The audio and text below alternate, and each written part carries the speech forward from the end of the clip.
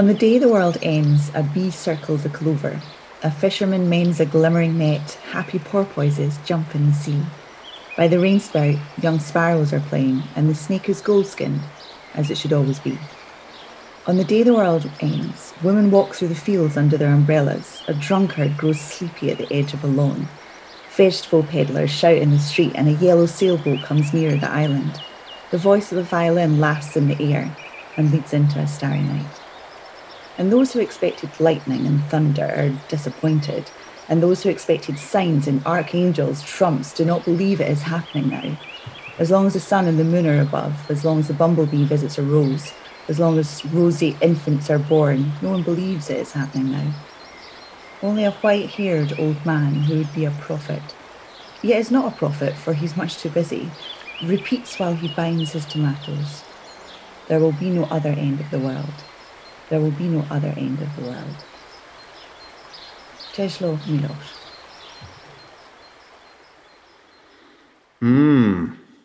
There will be no other end of the world. And that was the sonorous voice of Kirsty Mack. And this is Jim McNeish here, and we're back on Zoom again because the world seems to be coming to an end again, and we're locked down. Which is why I'll hand over to Kirsty to tell us what we're talking about today, Kirsty. It seems very fitting, Jim McNeish, that today we speak of the apocalypse. Oh my goodness. Chills. I think let's start with the cheery subject of apocalypse. We've all seen it. I very limited saw the news this morning because I thought I'm not even going to doom scroll. But we started this year, if we can remember the start of 2020. We had the fires in Australia, Yes. We started there. I'm doing a video, we're creating some content for a customer, and we watched a preview of 2020. By the end, I just went, oh, has all of that happened in 1 year? Yeah. It was unbelievable. I was just seeing one thing after the other, and we look at the news. If you see it, it's an onslaught of bad news. It feels quite final in some of the narrative. It feels quite end of the worldy and pervasive. I was talking to a friend of mine in Portland about maybe 2 months ago or something. I went from a walk and I thought, I'll cheer myself up. I'll chat to this guy, get on well. Only to be told that he was in his house and him and his family, even in their house in Portland, were breathing smoke indoors the whole time because of the forest fires that ravaged the west coast of America. And he said, we can't go downtown anymore because it's overtaken with riots and battles with FBI and various Antifa and various other kind of folks who were kind of campaigning and pushing against things. And a lot of downtown had their windows smashed in, and it was no longer safe to go downtown in a major city in America. And it's like, that felt important. Yeah. And they're not just little pockets of conversations, are they? There's countless. There's like a domino effect. There's many. Sacramento, and it's all over the place. It's just kind of like it's very, very different. Yeah, and I think that seems to be a narrative of 2020 as we come into the next perceived apocalypse. But I hadn't known this. You will have known this, but I was on a course with Liz Gilbert and the beautiful Rob Bell. Thank you. And Rob was talking about the apocalypse. And I didn't know, my soul knew this, but cognitively I didn't know this, that, the Greek word means revealing. Yeah. It's a disclosure, a revelation of great knowledge. And I can actually still feel the feelings of when I heard it. And I said, oh, but it is. This is an uncovering. These are, everything that we are witnessing it was just revealing what was there. It's nothing new. It's writ large. It's, as we are here, well, we're not on Zoom, but, as we wear masks, we are unmasking truths, societal norms, isms, phobias, unshackling our biases. It feels like a gigantor mirror has been arranged around the earth in some form, reflecting back at us, just reflecting that which we've been ignoring. And that's a bit better news, isn't it? Like, you have a different relationship to the word apocalypse now, because, really most of us would associate it with either a biblical thing. Yeah. So I'm not going to try and expound kind of eschatology here. And we've got time. Let's go through the book of Revelation. We've got the time, Kirsty. I just don't have the knowledge, or the insight or the intellect to do it. So I'm not going to be tackling the four horsemen of the apocalypse. And although the war, conquest, famine, plague, and death are actually very present, they are there for us. But we tend to associate the apocalypse with this idea of annihilation, Armageddon, calamity, tragedy, carnage, decimation, and we associate it with the apocalypse with the Jewish apocalypse that occurred, that have occurred. There've been kind of elements of it. We talk about the things that they face, and so we don't want to trivialize that or kind of take away that meaning of it, because it has represented something kind of huge. But there is something of a relief to realize that in those evil and difficult situations, that there was a revealing, that the Nazi Party revealed itself, that the power that human beings have over the planet is revealing itself.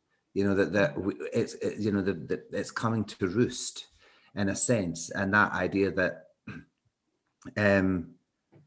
usually there's good news on the back of that. There's a fresh start. There's something else that can get kind of born out of that allows for a cleansing, a defeat, a new thing, because suddenly we can see what's really going on.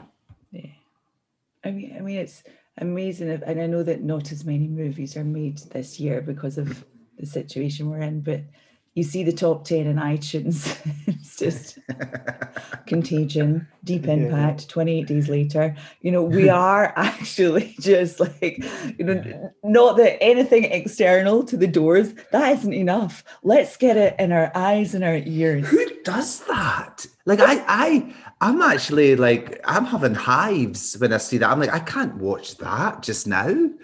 Who tunes into that to add? Too true. Don't do it. As an insight. Maybe someone that I know has watched it. Don't do it. Because I'm like, oh my goodness. I haven't watched a zombie movie this year. Shut the front door. I was going to be all over. I love a zombie movie. You know me. I love a zombie, but no, don't have the appetite for it this year. Well, because that is going to be here. I mean, that's December. December. It would not shock me. Kirsty, here's a confession. Uh-oh. See, when I'm locking up the house tonight, and I'm doing it every night, I do imagine I'm barricading it against a zombie attack. Like, in my mind, I'm playing a narrative. And when like James, one of my consultants, and I always played it when I was on a plane and I was getting ready to take off. I imagined that like there was a zombie front kind of pushing into Terminal 5 and coming through the terminal, and would we be the last plane off the runway? And then just as we were taking off, we'd see the first of them tumbling out and coming running, but then we'd get away again. That was my life. I love zombies. I love that whole adventure thing, and I love, Let's be careful. Let's be careful, people. A little bit here. We've had the Four Horsemen. They finished in July. There's no need for a zombie apocalypse happening. Please don't. But I think it kind of, if you think of movies, they do sort of mirror our neurosis. I'm not even going to go there with the zombie situation. Yeah, that's a certainly do. In and of itself. But the 80s and the 90s, it was all about nuclear war. Now it's all about robots and AI affecting our lives. And, we would say that Hollywood is often said to be American society writ large, and they do mirror what is happening, and we're doing it even more. And there are different types. If you look at, what would be your types of apocalypse, you've got plagues, we've got your friends, the zombies, we've got nuclear monsters, aliens, robots uprising, technology fails, the slow societal apocalypse, aka 2020. Perhaps that is it. Perhaps there is that just diminution of culture, and a lot of what we loved that wasn't evil, but it held something. It held a privilege. It held a division. It held a thing in space, and it's kind of coming tumbling down. And maybe that's not bad. Maybe that's all right. Maybe, I guess, when I was thinking about us chatting about this, I was wondering, are we more ready today to embrace our own collective shadow than any other generation has been? We've sat with Carl Jung and Freud and psychotherapy now for 3 or 4 generations. And it's getting into the fabric of perhaps our conversations, and perhaps there is less shame in our admission of our failings because it's popularized on television, it's trolled on social media. Is there something in that? Is that a darker side of what's actually a very good thing, which is, are we now ready to hear what's going on? Like some really good white people were willing to listen to the Black Lives Matter folks and actually listen to say, I maybe do value my privilege a bit too much, and I maybe have been a little bit lackluster in considering the impact that has on other people's lives. And I guess I'm wondering, is there a level of consciousness coming now where there's a generation or there's a group of people who can handle the apocalypse, who can handle the revealing, and actually maybe do something with it? It feels like that. I don't know, is that my hope talking? It does feel like that there is, I kind of see, I suppose this is a movie reference, I'm not sure which movie but it feels like pockets of the earth are opening up, and just, and consciousness is changing. I'm talking, even just hearing you talking about consciousness, even the last week, the amount of conversations been having about consciousness changing. It's been a big stop. Maybe this does afford us the knowledge to survive, to recognize our shadow, to tune into the collective shadow. And, we're here to learn. Maybe this is part of it. This is part of being human. It's all part of it. I got quite a bit of feedback this week. There's a new video I've put up on emotional overwhelm on the library. And I was getting a lot of feedback from people who are on the library saying they just really needed it. They just really needed it. It's a 7-minute piece, and they were just like, it was cathartic. It was needed. First of all, these people are admitting that they're less than beings of pure light who are finding it, dead easy and sailing above it all. And second of all, that shadow work, that emotional overwhelm work, that trauma work, people are now starting to just work with it, embrace it, rather than thinking they're mentally ill or that they're lesser than anybody else. It's like, no, this is the work.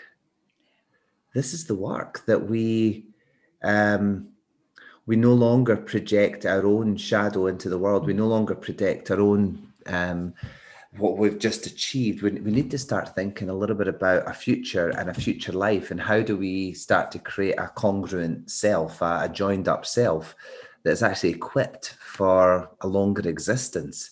I think part of the reveal here is the short-termism we were all living in, the quick fix. And actually, I think what we're now seeing is a deepening commitment to potentially something longer term in our planet and in our own lives. Yeah. I think I thought that, if we use the word apocalypse, I think I expected more lava. Certainly more zombies. Without question. Surfing the lava. And I didn't expect it on a Zoom call or a Google Hangout. And I'm even, thinking about that for myself. Do I really know? It's a part of me that just said, I think I do. Do I really know the depth of what we could learn here? Do I really know the depth of the unlearning and the societal fabric that's changing? Can we really look up and say, I know there's no lava, I know there's no zombies, but this is huge. Yeah. This is an unmasking of so many things that, yes, it feels scary and yes, it feels uncomfortable, but oh my goodness, there's something lurking in all of this. There's so many things lurking in all of this. And there are, as you say, there's so many light workers that are there, but we have everything we need in this moment, everything that we need in this moment to grow, to expand consciousness, to transcend, we have so much information just now. I think one of the things, just as you're saying that's provoked in me is what's got revealed in me in this has been my own independence. That I get to be independent because, we're making the business work and we're doing all those things. But do I want that in the future? Like when you're talking about, what's there, it's like there's resources around, and some of the resources that are around me are the human resources, the people who would want to join, who would want to connect. And that's happening. That's happening with the community. It's happening with the people who just want to think about doing something together. I think we're creating a more resourceful way of being in the world by joining up. But I think we're also giving, because some of that short-termism is disappearing as well, we're giving the people who are natural thinkers and reflectors time and space to actually really think great thoughts about what this new world needs to look like. They're actually been able to kind of do a little bit of kind of think and research background. I think one of the things about COVID is it's shown us how long science takes. You don't get the really smart people in a room around a table. You fix something and then it kind of comes out the next week. We've waited a year for a vaccine. And even now it's still got tests and various things to go through. And I think how often in the business world and in the leadership world did we expect to sit and have a half-hour meeting to resolve really complex organizational, cultural, human differential, market-based issues, and then we come up with a 3-point plan on a flip chart, go off and activate, and wonder why we're spinning our wheels or wonder why we're creating collateral damage. It's like there's a metaphor in what's happening with the vaccine. There's a metaphor in what's happening with COVID, where we're having to give ourselves real time to sit and think and connect to each other in that thinking. And I think is to allow ourselves to, when we're thinking, we're paying attention. So if we can pay attention to what is being unmasked, to what is revealed, that could be personally, could be in relationships, could be your team, could be your project, could be your organization. I spent time with a group just last week, and it was, what is this shining a light on? I had loads of things prepared. We just talked about that. I was like, here's all my pre-cooked stuff that we will not talk about. Unfolding. Oh my goodness, here's the bright spots. Here's that. Let's focus on that. Let's keep with innovation. So it's like paying attention. Yeah. Take time and pay attention. And on the back of that, if you are paying attention, what's now disturbing you? Yes. What are you resistant to? Yes.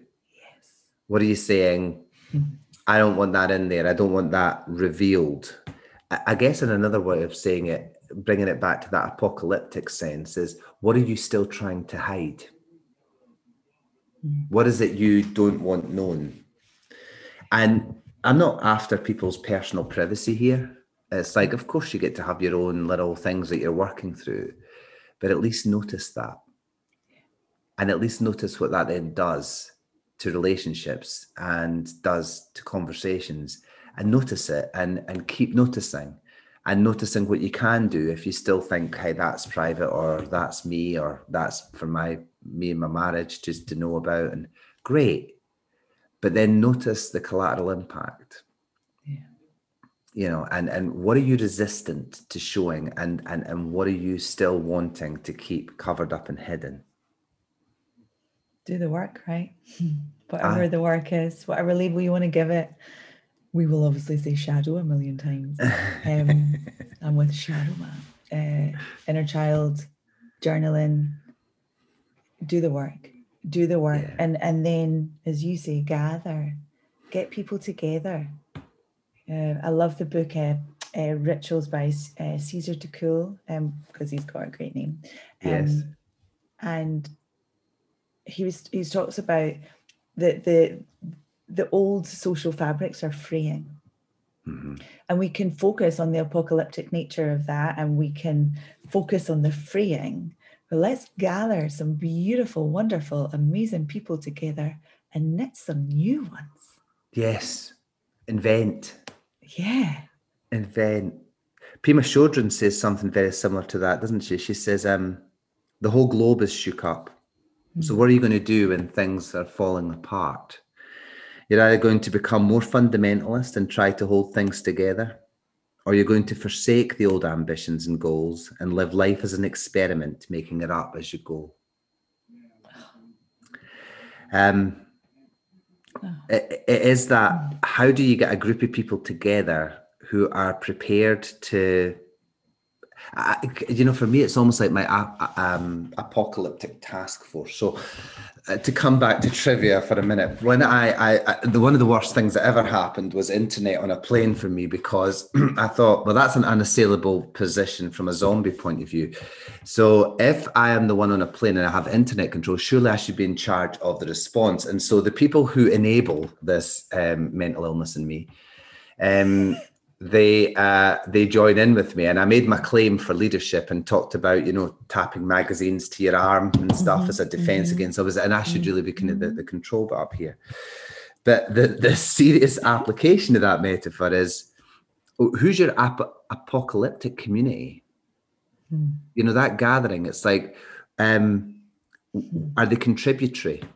Are they responsible? Are they educating themselves? Are they communicative? Is it restorative?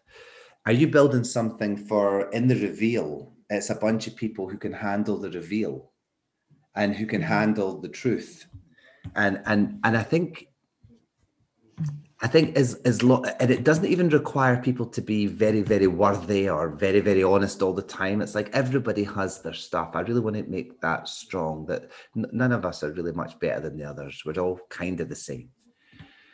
But there is a thing that, for me, that's a distinction, which is those people who are drawn to the truth, the revealing, and those people who aren't.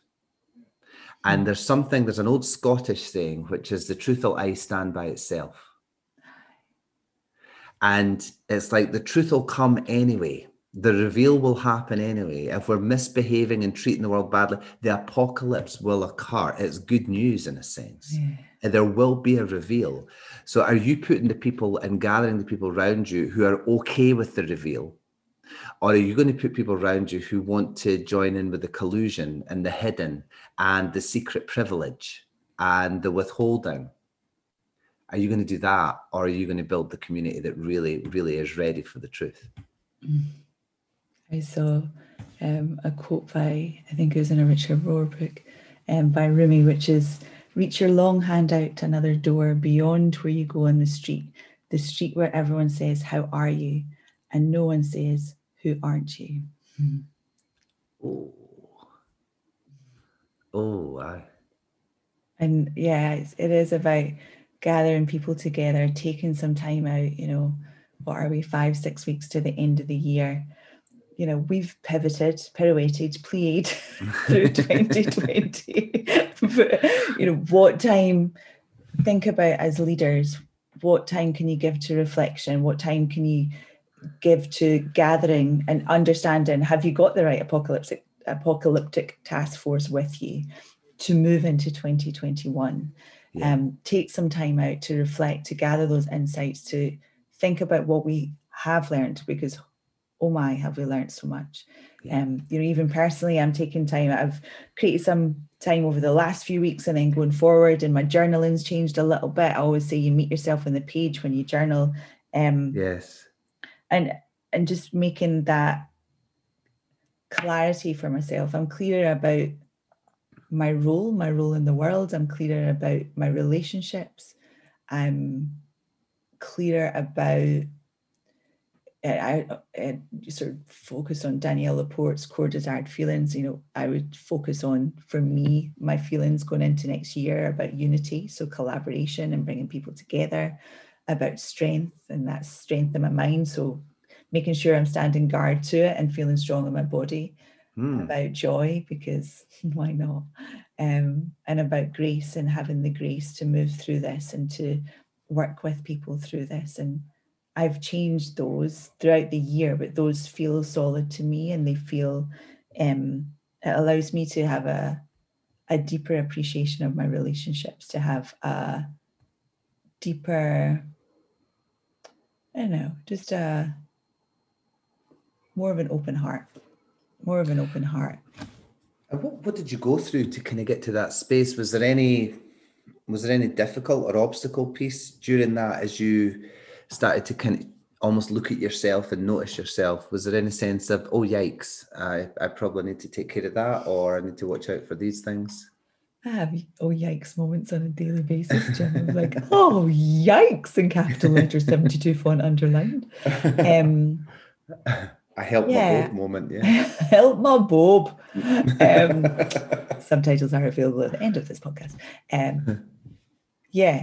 Journaling, looking at myself, noticing more of my those irritations, and knowing, feeling it in my skin, and noticing that skin feeling rather than sort of brushing it off per se. Journaling into the irritation, understanding it, doing loads of medicine walks. I've been stiller this year, which feels weird, because there feels like a snow globe of madness around. But genuinely, as I think about it right now, I've been stiller, because I haven't traveled as much. We're used to being in a gazillion flights, and that has afforded two things. It's afforded a more groundedness for me, and also more shadow work. Is really confronting the golem that has been following me around throughout. And I think that has allowed me to focus on many different elements of self. And there's still there's always work to do, right? There's always work to do. And I think there's more of a preparedness to do the work, and to continue the work, and to ritualize the work. Yeah. Excellent. Listening to you there, I think one of the things I'm noticing when I'm dealing with clients just now more than ever is something that I would maybe call the king lie, like a deep lie that's in them that's running the show. And it didn't start off as a lie. It started off as a defensive position to kind of keep them safe. But it soon gathered a lot of moss. And it got bigger and bigger and bigger, and it got more intricated into a whole bunch of different parts of their lives, and started to kind of form a fabric. And to tackle it would mean for a lot of things to crumble away.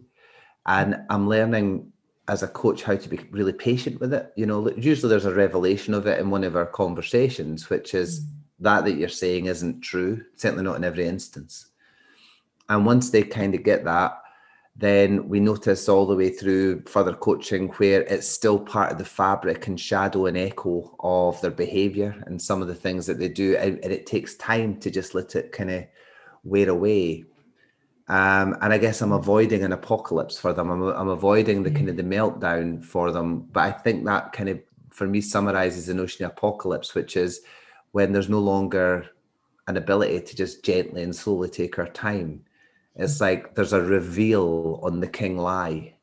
There's a reveal on the deep, deep untruth that's driving things, or the unfairness or the disparity. There's a massive reveal.